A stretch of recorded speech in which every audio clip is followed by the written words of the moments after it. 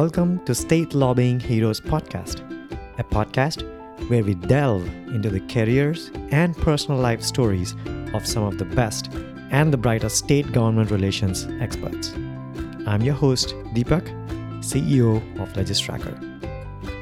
Today, I have a very special guest who has over 30 years of experience being a lobbyist in South Carolina, Mary Green. I had the pleasure of working with Mary as a consultant for my legislative bill tracking service. You can reach Mary at greengrassroots@aol.com. That's green, G-R-E-E-N-E, grassroots@aol.com. Without any further delay, here's Mary Green. Hi, Mary. How are you? Hi, Deepak. I'm good. How are you?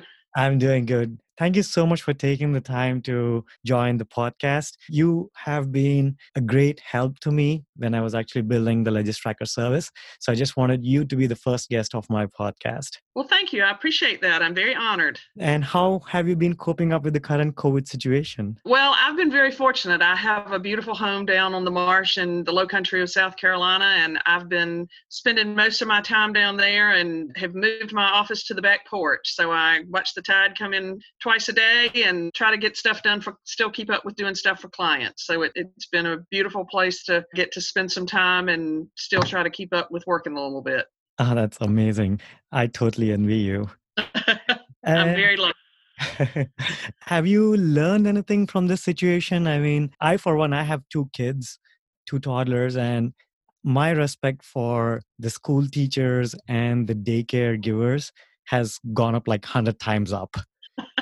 Yeah, I lobbied for the Teachers Association for a long time. So all these parents that are fussing about homeschooling their children, I hope when their children go back to school that they will have a newfound respect for their teachers and all the folks that it takes to run the schools, and that they'll get the respect that they've always deserved. So I think that'll be one of the good things to come out of this. I agree. And have you learned anything about yourself during this lockdown period? Anything new or anything exciting? Just how much time I can waste. I mean, I'm used to being like, bump, we got to do this and we got to do that. And I'm like, I got time. I can do that later. So I thought I was a really good time manager until I had lots and lots and lots of time, and it's like maybe I'm not as good a time manager as I thought I was, or maybe there's just too much time to try to figure out. I just can't seem to make myself rush and do things like I used to. So That is so true. Well, let's take this a little bit back to the good old years. So where were you born, and how were you? Were you completely based in South Carolina? How did you grow up, and what was your childhood like? Well, I've spent my whole life in South Carolina. I was born in Beaufort, South Carolina, which is where my home is, down on the coast. Beautiful little low country town. If you've ever seen The Big Chill or The Great Santini or The Prince of Tides, all those movies were filmed there. Pat Conroy, who wrote Great Santini and Prince of Tides, Beaufort was his adopted home, and it's a beautiful place to grow up. It's right on the marsh. It's right between Savannah and Charleston, but sort of a world away. Just a beautiful little low country town, and grew up there. And Nice. Home I have now was my grandmother's home, which was right next door to the home I grew up in. And it was just a very, idyllic little Southern childhood. And I always loved politics. And my dad was a family court judge. He was one of the first 3 family court judges in South Carolina. So he was always kind of involved in the political realm and passed that down to me. And when I was in 9th grade, I won the Civics Award for my high school, so I'd always kind of loved government and civics and learning about government and politics and so forth. So, but had a really great childhood. Had one older brother that we had our share of fights, but we'd beat up on each other, but defend the other one to the hilt to anybody else. It was a great place to grow up. Beautiful little Southern town. Oh, that is so nice to hear that. And were you completely into academics? Were you like a very good student, or what were you? I was a good student. I think I graduated 8th in my high school class of 300. Oh, wow. We, being a small town, most of the kids that you went to kindergarten with, you were still going to high school with when you finished. So right. There was a little group of us that went all the way through school. But I loved other things. I mean, I've always been a very creative person, and I loved to sew and cook and create things. And so that was always a big part of my growing up too, was, my parents both came of age during the Depression, where you made things if you didn't have them. So that was always a big part of my childhood too, was cooking and sewing and being very a Susie homemaker on the domestic front as well as academics. So, and I loved to sail, and we water ski. You know, being a coastal community, we sailed a lot, water skied a lot, spent a lot of time out on the river. So it was kind of the best of all worlds. I absolutely one of the best places I love to visit with my family is the Charleston Hmm. and Savannah area. That's like so beautiful. We and especially the place where you have both the city charm and also like the coastal side of it. Yep. It's like really gorgeous. Well, Beaufort is right smack dab in the middle between. We're about 70 miles below Charleston and about 50 miles above Savannah. We're probably not that far above Savannah as the crow flies, but having to drive there by car, you kind of have to go back inland and come back around. So we are right smack dab between the two cities. So Oh, very come cool. see us sometime. Yes, maybe I should. And what happened after the schoolwork? I mean, did you go to college here? I did. I went to the University of South Carolina. My father was a big Gamecock fan, and I'd always been reared a Gamecock fan. I looked at some other private colleges in South Carolina, but decided I would go to our state school and finished USC and did some graduate work at USC. It wasn't called the Darla Moore School of Business then. It was just called the USC Business School or the B School, but got my undergraduate degree in marketing and at Carolina. And the first year I was going off to college, I came home at Christmas and my dad informed me that I would be a page come January at the State House, and didn't really ask me if that's what I wanted to do. He just told me what day I was supposed to show up and who I would be working for. And so being around the legislature was always a big part of my college career also. So it was fun. We cut a large swath through the University of South Carolina when I was there. Ah, And I still have friends that I made at Carolina and friends that I made at the State House that are still very dear friends today. So it was a fun college experience. that is very interesting. So, what made you pick marketing? I mean, was that something you were interested in, or? Yeah, it really was. I was talking about the domestic stuff, and I always kind of thought I'd like to have a culinary career or a creative career or something. And my Okay. dad told me he wasn't going to send me to college to learn how to do that stuff, but he'd send me to college to learn how to run the business side of it if I did have that creative career. So that's kind of why I ended up in the business school and ended up in marketing. So, and at one point maybe thought about going to law school, but ended up going into business school. So going to the business school. So, and I loved it. I mean, it was very interesting, and loved marketing. I had a great marketing professor my first year named Dr. Bill Morganroth, who was just fascinating, and he really made me love marketing, and had really good professors all the way through in the marketing track at USC. That is fascinating to hear. And I bet like what you were learning back then about marketing is probably way different right now, right? Over the past few years, Yeah, I well, think. with the internet, I mean, we had the Yeah. four P's was product, place, promotion, and production. I guess was the fourth one I'm trying to remember. But Yeah. the four P's, and you had to get your product on the shelves in the right place, and you had to promote it the right way. Oh, price was the other one. Price, you had to have it priced right, you had to promote it, you had to have place, and you had to have the right product. So those were kind of the four P's. And now, with Amazon and all these huge stores where Right. how they place stuff is function of your eyes, all the marketing research and stuff that goes into it now, it's changed a lot in the last 40 years. So Yeah, I I'm bet. sure it would be an entirely different class if I was going back and doing it now. That's true. And you said like your father ended up giving you as a page is like an intern. Is that what it is? Yeah, you're at the State House. It's basically a glorified runner or errand boy or girl. You each house member, well, back then each house member didn't have one, but you're appointed, and you either, like, some of them work in the committees, or some of them I always worked on the house floor and the house desk. If somebody, it can be anything from somebody wants you to go get a Coca-Cola for them, or go Ah, okay. run a message over to the Senate. Or I was a page for 4 years, so as I had been there a while, helped. Lois Shealy was the clerk of the House at the time, and she liked me to help run the amendment screen because I would at least sit there and pay attention and know which amendment was up and when it was time to change the amendments and that kind of thing. So it was a great job. It was a part-time job during college. Usually they were in from January till June at that. Well, actually January till August at that time because they didn't have mandatory adjournment. But it was a good job. You got to meet a lot of people, learn about the legislative process and kind of keep up with what was going on in state government. So it's an interesting experience. I would highly recommend it to anybody that wanted to have a career in government relations or ever thought about running for the legislature. You ought to serve a little time as a page and see if that's really what you want to do. I bet. So is that job, is that still around? I mean, do Yep. you? Yep. Okay. And now there are 124 House members in the South Carolina legislature. So every House member now has their own page. They don't necessarily, that page doesn't necessarily work for that specific House member. They, like I said, they may work on a committee or something, but each House member now gets to appoint their own page. Gotcha.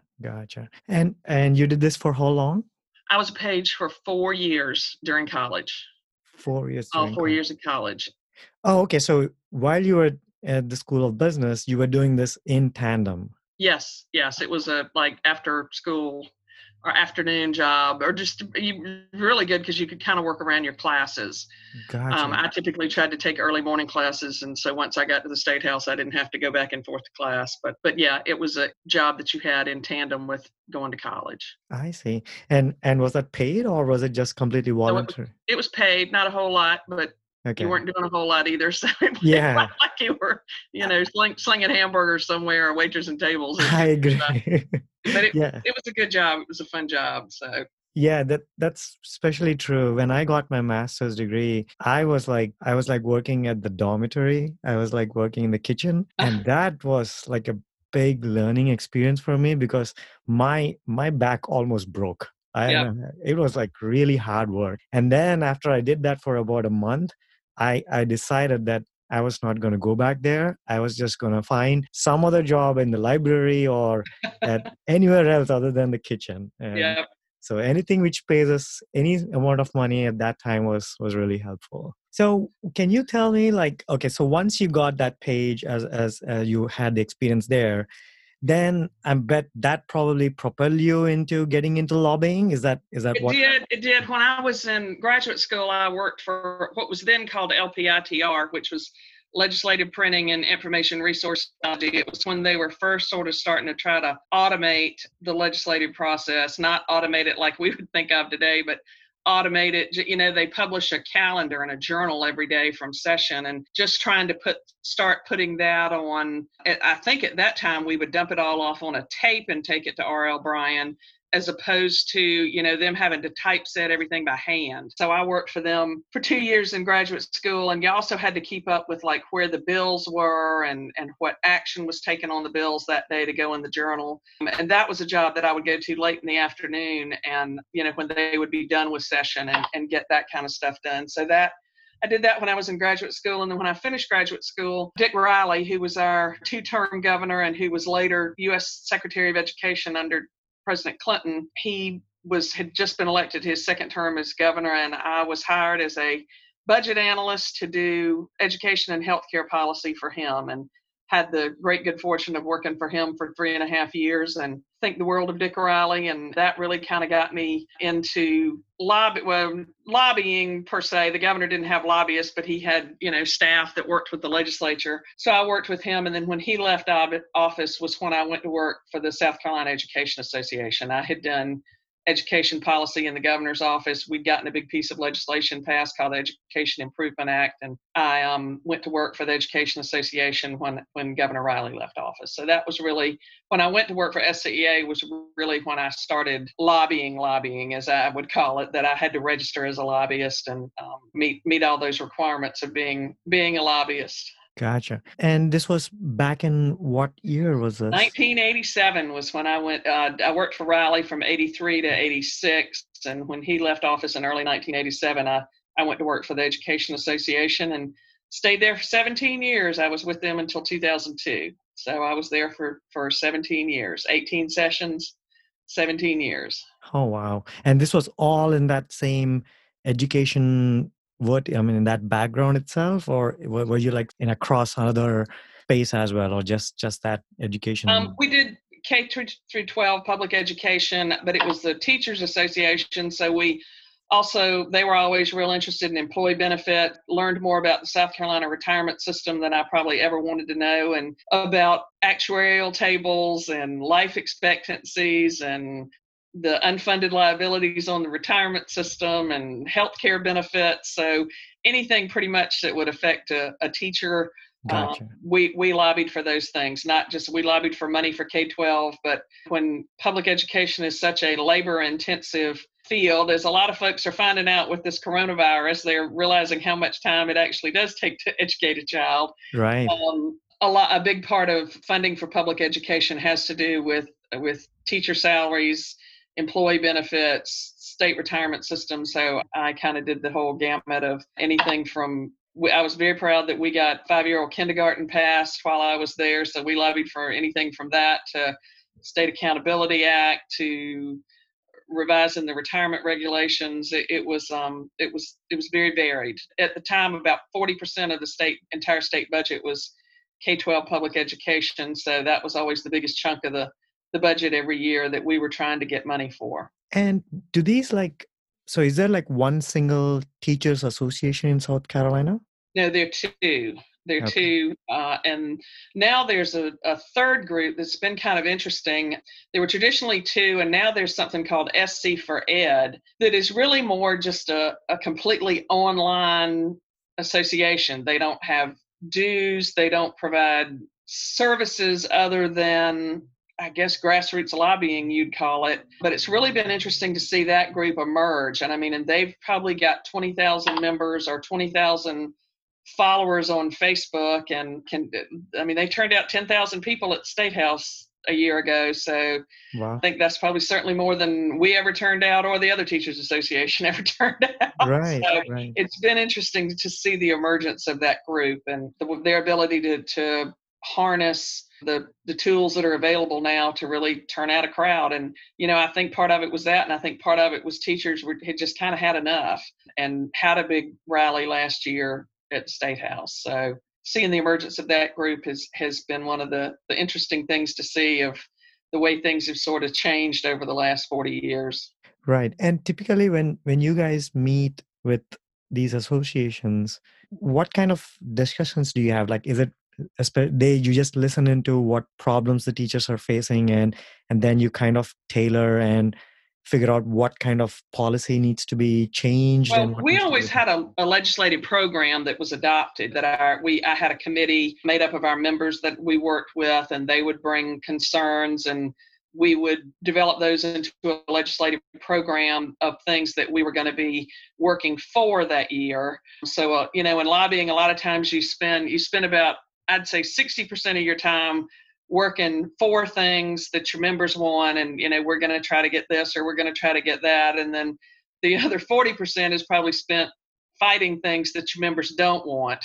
So okay. There would always be some random crazy bill that would come up. We had a particular legislator from Charleston who shall remain nameless, but could always come up with some weirdo bill that we would have to spend a lot of time fighting that bill during the legislative session. So you're not only working for things that your members want, you're working to fight things that they don't want. And that's probably true whether you're a membership organization, or I have a lot of friends who are contract lobbyists for businesses or work for specific businesses and are their chief lobbyist for that business, and part of it's getting what your client wants, getting legislation passed that your client wants, and part of it's making sure that legislation that your client doesn't want doesn't get passed. Right. That's what I keep hearing from a lot of the lobbyists who I have been in touch with. They have to be on their toes as far as like the bills they're advocating for, but also keep an eye on the bills someone else is introducing and see how you can defend it or how you can actually oppose it, right? Yeah. And what was, did you love that job? What was really great about that job when you were like working for the education? I love that. Well, I always loved government and the whole process. I mean, there are a lot of people that are just kind of into that whole process. I mentioned my dad was a family court judge and had always loved the political side. My mom and my grandmother were both elementary school teachers. And, I just grew up with a real love and respect for public education and the importance of having a solid public education system and the importance of making sure that every child got a quality public education. So Right. I felt like it was the best combination of both my parents was doing the political piece that my dad loved, but the love of education that my mom and my grandmom had always had. And I did love it for a long time. I always enjoyed it, after I had been after 4 years as a page and 3 as a working for the governor's office and 17, I was just kind of at a point I was ready. I had been there about 25 years and was ready to do something different in my life and had some family obligations that were coming down the pike that I needed a little bit more flexibility to deal with. But I loved lobbying. I really did for a long time. And a large number of my friends are still lobbying, and it's a good group of people. I mean, people always joke about lobbyists, but I mean, we have each other's backs. If you got a piece of information that's going to help somebody else, you usually pass that along. And if you're in a committee meeting and your friend can't be there, you'll cover stuff for them and let them know. Or if something's coming up they need to see about, you can text them to get over to that committee meeting right now. So I always enjoyed the people. There were always legislators that I liked better than others, but by and large, they were always good people. And I really did enjoy it for my career. Yeah. I have a lot of respect for you guys as well. I was at the North Carolina State House and at the Legislative Assembly, and I was just walking around, and it's such a big building. My legs got tired walking from one end to the other, and I don't know how you guys. Try doing it in 3 or 4 inch heels. Oh my God! I'd marble and concrete all day. So. Yeah, that was really something else. And I just did that for one day, and I can't believe it that you guys do this for over and over again for so many days. Yeah, I mean, it was like the swallows that returned to Capistrano. It's like second Tuesday in January, we were all right back there. So, I think people do it and make careers of it, and the importance relationships. I think that's one thing. I talked about technology was beginning to change things when I was there, but just having the personal relationships, both with people in the lobby and relationships you develop with legislators over a long time, that's still something that I think will always be important in the governmental arena is learning who people are, learning what issues they care about, being able to relate to them on the issues that you can't agree with them on, and trying to be an honorable opponent on the issues that you can't. But building those relationships with people over time, I think, is one of the most important things that you can do as a lobbyist or someone in the governmental affairs arena. I totally get it. I think isn't it like more of a psyche game, right? You have to understand where they're coming from. You have to respect the other people's opinions. You do, and knowing, one of the first things somebody told me was to learn the rules. I mean, there are very specific rules in the House and Senate, and you can use those rules to your advantage, just knowing the process, knowing the people, knowing who the players are, knowing, what they care about and where you may think they're opposing you because of one reason, and they may have one constituent in their district that if you can get that worked out for them, they won't have a problem with the bill anymore. So it just kind of have to know where they're coming from and see things from their side and try to, a lot of them, their biggest concern is how they're going to get reelected. How's that going to play for the folks back home? One of the beauties of representing the Teachers Association was I had folks back home in every one of them's district. So if I couldn't get them to talk to me or get them to listen to me, I usually tried to get my teachers to do a little grassroots effort and call them, write them, ask them to come meet with them at the school to try to help get their votes that way. Gotcha. And that's a good segue into your consulting business, which is the Green Grassroots. And what is exactly grassroots? What does that mean? Well, when I left lobbying, one of the other pieces that I'd always done at SCEA was getting our members to be involved in the legislative process. And, in Columbia, if you're one person trying to talk to 170 legislators, you may or may not have a good relationship with all of them, and you may or may not be able to talk to all of them. But if you've got folks out there in each one of them's legislative district, getting them to call them and having that grassroots support out there. When I stepped back from lobbying full time, I started a company called Green Grassroots and worked for a long time with a company out of Atlanta that helped us do some legislative strategies for it. We could pull up every person. Diehard Gamecock fan that I am, one of my first big clients when I left lobbying was Clemson University, which is our big in-state rival. And I worked with Clemson, MUSC, Citadel, Winthrop, the technical colleges here, private independent colleges, helping them get their alumni involved in the legislative process. And we'd take their database, in-state databases, and shred them out by House and Senate district through census codes and be able to pull up lists of here's every Clemson alumni in any given House or Senate district, and be able to get the alumni in those districts to start calling and contacting their legislators to ask them to support things for the colleges. So that's basically what grassroots is finding people out there that support your side of things, that you can educate them and keep them informed, and then they'll contact their legislators so that it multiplies the voices that you have, asking them to support or oppose any given piece of legislation.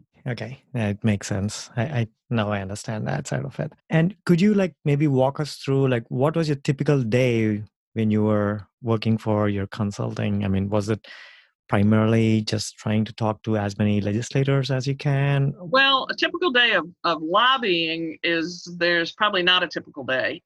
Any given day, depending on what legislation's up, what they're doing during legislative session, whether it's budget week or whatever. The biggest thing is it's not a typical day. On the grassroots side, a typical day was figuring out how we could expand the database, and making sure that we had the information correct. We also did a thing called Grass Tops, where not only would we take, here's all the people, I can pull up this list of all the people that are in any given legislative district, but then we blast out an email to folks and say, well, tell us who you know. Do you know, it might be your House member, or you might have gone to college with, Joe Schmo over here, House member, that you could call that person and have a closer relationship with that person and be able to maybe influence that person a little better than just cold calling them. So we also spent a lot of time trying to figure out who knows who.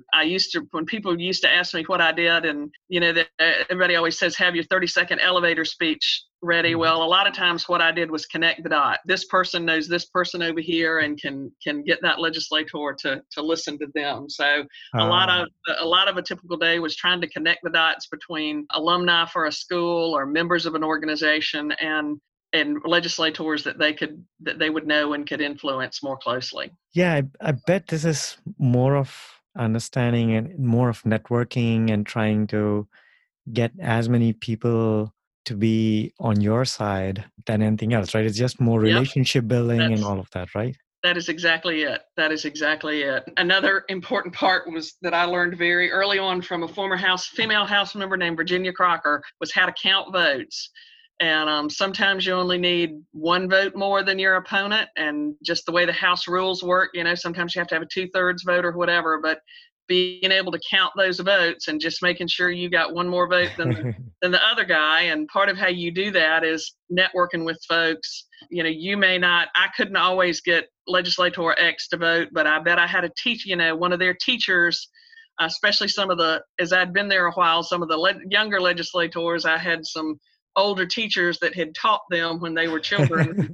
If I really had to pull out the ace in the hole, I'd call their former teacher and get them to call them. So, that is so cool. We have a state senator here, Mike Fanning, who I used to, he lobbied for another education group when I was lobbying. And this morning on the Today Show, Craig Melvin, who's our South Carolina anchor, who's one of the co-anchors on the Today Show, they were talking about their favorite teachers. And Craig Melvin talked about his teacher, Mr. Fanning, at Columbia High School, and how much Mike Fanning had meant to him, and so on and so forth, and that he kind of helped get him on the career he was today. And you better believe if I needed to get a hold of Mike Fanning to vote for something, I'd call Craig Melvin and ask him if he could call him. So that was just a very macro example of the way folks feel about their teachers. That's just an example that happened this very morning. Was Craig Melvin was talking about how much his teacher, Senator Mike Fanning, had meant to him. So that'd be a prime example of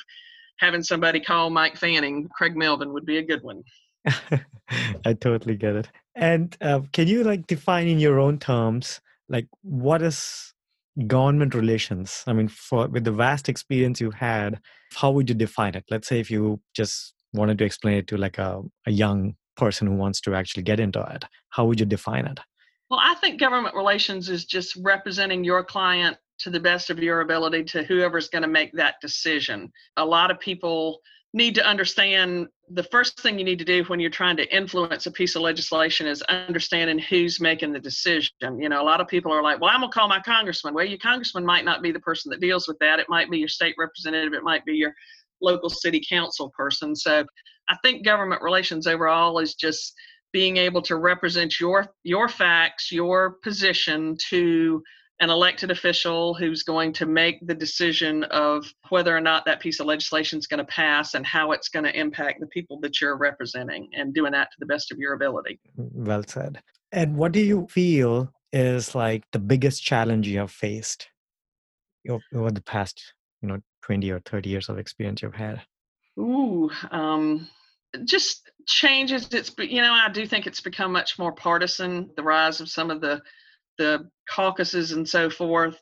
Certainly, at least in South Carolina, they have shortened our legislative session. When I was a page, there was no mandatory adjournment. So, it could go all the way through the end of August, and they shortened it first to the first Thursday in June. And then a couple years ago, they shortened it even further till the second Thursday in May. So it just condenses everything into a shorter period of time, and you're trying to get more and more stuff done, and to some extent running out of time. Certainly this year, we're trying to deal with the impact of how much this COVID virus might impact budget revenue. So that's a whole nother issue that we've been trying to deal with. But it's particularly in South Carolina, I would say the rise of partisanship and condensing the session into a shorter period of time. Right. And with this COVID situation, are you seeing anything different? I mean, in terms of the number of bills getting introduced, or anything's completely stark different? I think the biggest thing this year, we were in the second year of a 2-year session. So, and any bills that didn't pass at the end of last year carried over till this year. So by the end of February, and we also had a big budget surplus. I mean, we were looking at an $800 million budget surplus in South Carolina, plus really great revenue growth. So one of the last things our legislature did was the House passed a budget, and everybody was kind of fat, happy, and sassy, and had money in there for K-12 and for higher ed and for cities and counties. Everybody had a little piece of the pie, and they had really done a great job on the budget in the House. And then a lot of people that had bills that had carried over from last year, they were in the position of working those through and getting them passed this year. And then come the second week of March, they went home on a Thursday afternoon and didn't come back the next week, and haven't been back in but one day since then. So, they're still trying to figure out, there's a thing called a sine die resolution. Our legislature was supposed to adjourn next Thursday, what they call sine die. So next Thursday would be the second Thursday in May. So they were scheduled to adjourn. Well, they hadn't met in almost 2 months. So they're coming in next week to figure out when they can pass a sine die resolution that would extend the session. And the big jockeying now is to see if your bill is going to be in there to continue to be considered by the legislature, or even if you had a bill that was working the way through the process and you were poised to get it passed in March, if it's not included in the sine die resolution, it's going to die at the end of this session and would have to be reintroduced next year. So that's been one of the biggest things and everybody's just holding their breath to see what the impact's going to be on the budget, both for this year, whether we probably would not have budget cuts as late as it is, but we've got a couple of reserve funds that if they have to use any of that money to balance the budget this year, those would have to be replenished for next year. And part of it for me, we hadn't dealt with budget cuts in 10 years since we had the recession. part of it's been just remembering how all that process works and of what's the first call for this pot of money goes first to offset any budget cuts, and then this pot of money. And fortunately in South Carolina, we do have some reserve funds that General Assembly's been very responsible for. But then if that money doesn't get spent one year, it gets appropriated the next year. And one of my clients was number one at the top of the list to get some money out of that fund to be appropriated next year. And we're trying to figure out if we're going to hold that position or not. So that's been the biggest, and I think just the suddenness that it happened, Right. Nobody had time to plan. So our folks are still planning on coming back and trying to get a budget passed this year. It's just when it might be safe for them to come back. Right. And I mean, did they at least come up with any tentative date when they're going to be coming back in session? Yeah, they're coming back next Tuesday through Thursday of next week, the 12th through the 14th.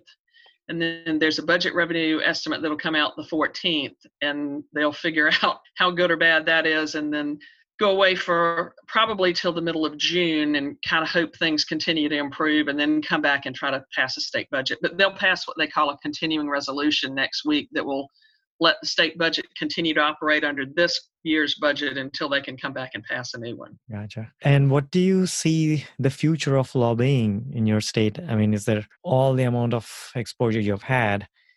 Do you see something different which is going to happen if you look, let's say for the next 5 to 10 years, anything which you think may change with the way things are going to evolve? Well, I mean, I think with the limiting people in the state house, and I hope at some point we're going to get over the COVID and have a vaccine and get it all behind us, but they have not. When they came back in April, no one was allowed in the state house other than House and Senate members and staff.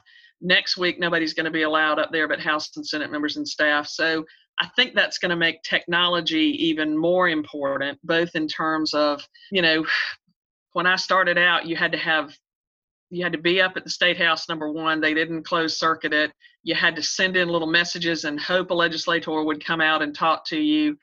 You could call them on the phone at the desk and maybe get them out there. But now you can text them on the phone. You can have folks from their districts texting them. You can close circuit watch the House and Senate in session and most of the committees in session. So I think more and more being able to harness that technology, harness being able to keep in contact with them, having a good set of phone numbers and email, text messages to be able to send them those messages in, having alumni or members out there in their districts that can talk to them on the weekends and talk to them, get a hold of them during session when they might respond to those folks when they wouldn't respond to a lobbyist. I think being able to have an operation outside of the four walls of the South Carolina State House is going to continue to be even more important than it's always been. And on the other hand, continuing to have build those personal relationships with people so that you can get them to return a phone call or a text or give you their best cell phone number instead of of their throwaway phone or whatever. So, I think it's going to continue to be technology can do great things and help you harness all of that information, but you still need those personal relationships with legislators to be able to, both, one hand needs to know what the other hand's doing. So they need to go hand in glove with the technology piece and the personal relationship piece. That's totally true. And so what's next in your life? I mean, what is it that you're planning to do next? Are you going to continue working as, at the grassroots level, or are you going to do something else? I'm going to continue working at the grassroots level, but I have also completed a cookbook of family stories and recipes and recollections. There are a few legislative stories in there over the last 40 years, and it's under review at a university press right now, and hopefully I'm going to be publishing and promoting that cookbook. So that's something I've kind of come full circle. I said at the beginning I wanted a creative career and came to Carolina to learn how to market it and manage it. So after a 40-year political career and legislative career, I'm finally getting back around to maybe having that creative career as I ride off into the sunset. But I'll still be doing legislative. I think I'll always keep a hand in the legislature and enjoy keeping up with what's going on at the South Carolina General Assembly. That is so exciting. And is this cookbook like all the dishes you've learned from your mom, or is It it like something is. with children? Okay. From family, I've got, my dad's French toast recipe in there. My older brother, as I refer to it, took the scenic route through South Carolina colleges and universities. My older brother took 6 years to finish college, 6 years in several colleges to get his degree, and learned how to make a very good peach daiquiri when he was at the College of Charleston. So that's in there. And my mom's divinity icing recipe on a good cake, and my grandmom's recipes, and my aunts, and lots of family funny stories about family friends and family. So it's sort of a food memoir and a cookbook all rolled up into one. Oh, that is so cool. And a little South Carolina history thrown in. So that is so cool. And when do you anticipate the book to be out? Maybe in the next I'm couple of hoping months? next spring. It's under peer review right now, and if that press publishes it, would be in their catalog for next spring. So Oh, that is so cool. You should give us an update whenever you have that out, and then I will, honey. If when I sign that contract, you'll probably be able to hear me screaming all the way up there. And I can't remember if you're in Apex or Cary. I know you're. I'm in Apex. I'm in Apex.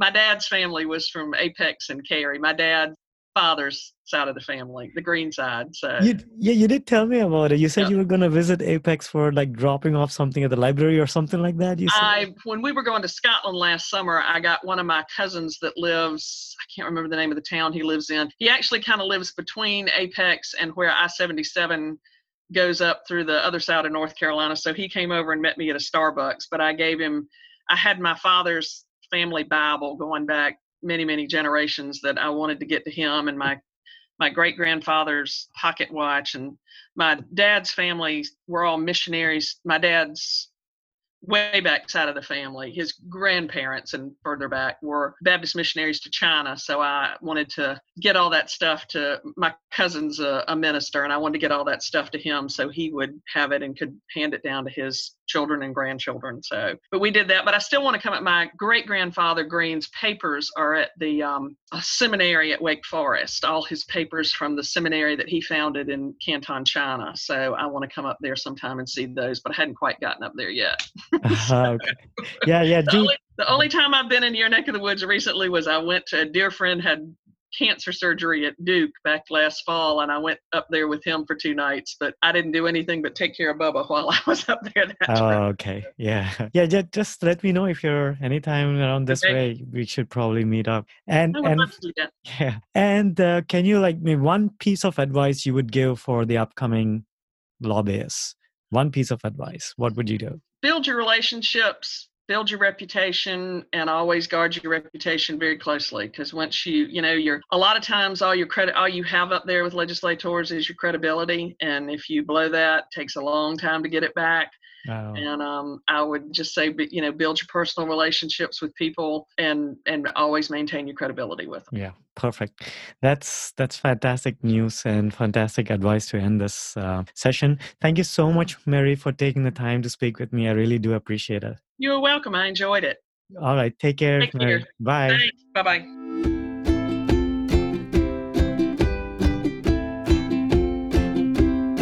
That was a very fun conversation with Mary. You can reach Mary again at greengrassroots@aol.com if you have more questions about lobbying, or do drop her a note about her upcoming cookbook as well. That's it from me for this episode, guys. Please do write a comment or review about this podcast. Your feedback will help me host these interviews better. Thank you so much for listening.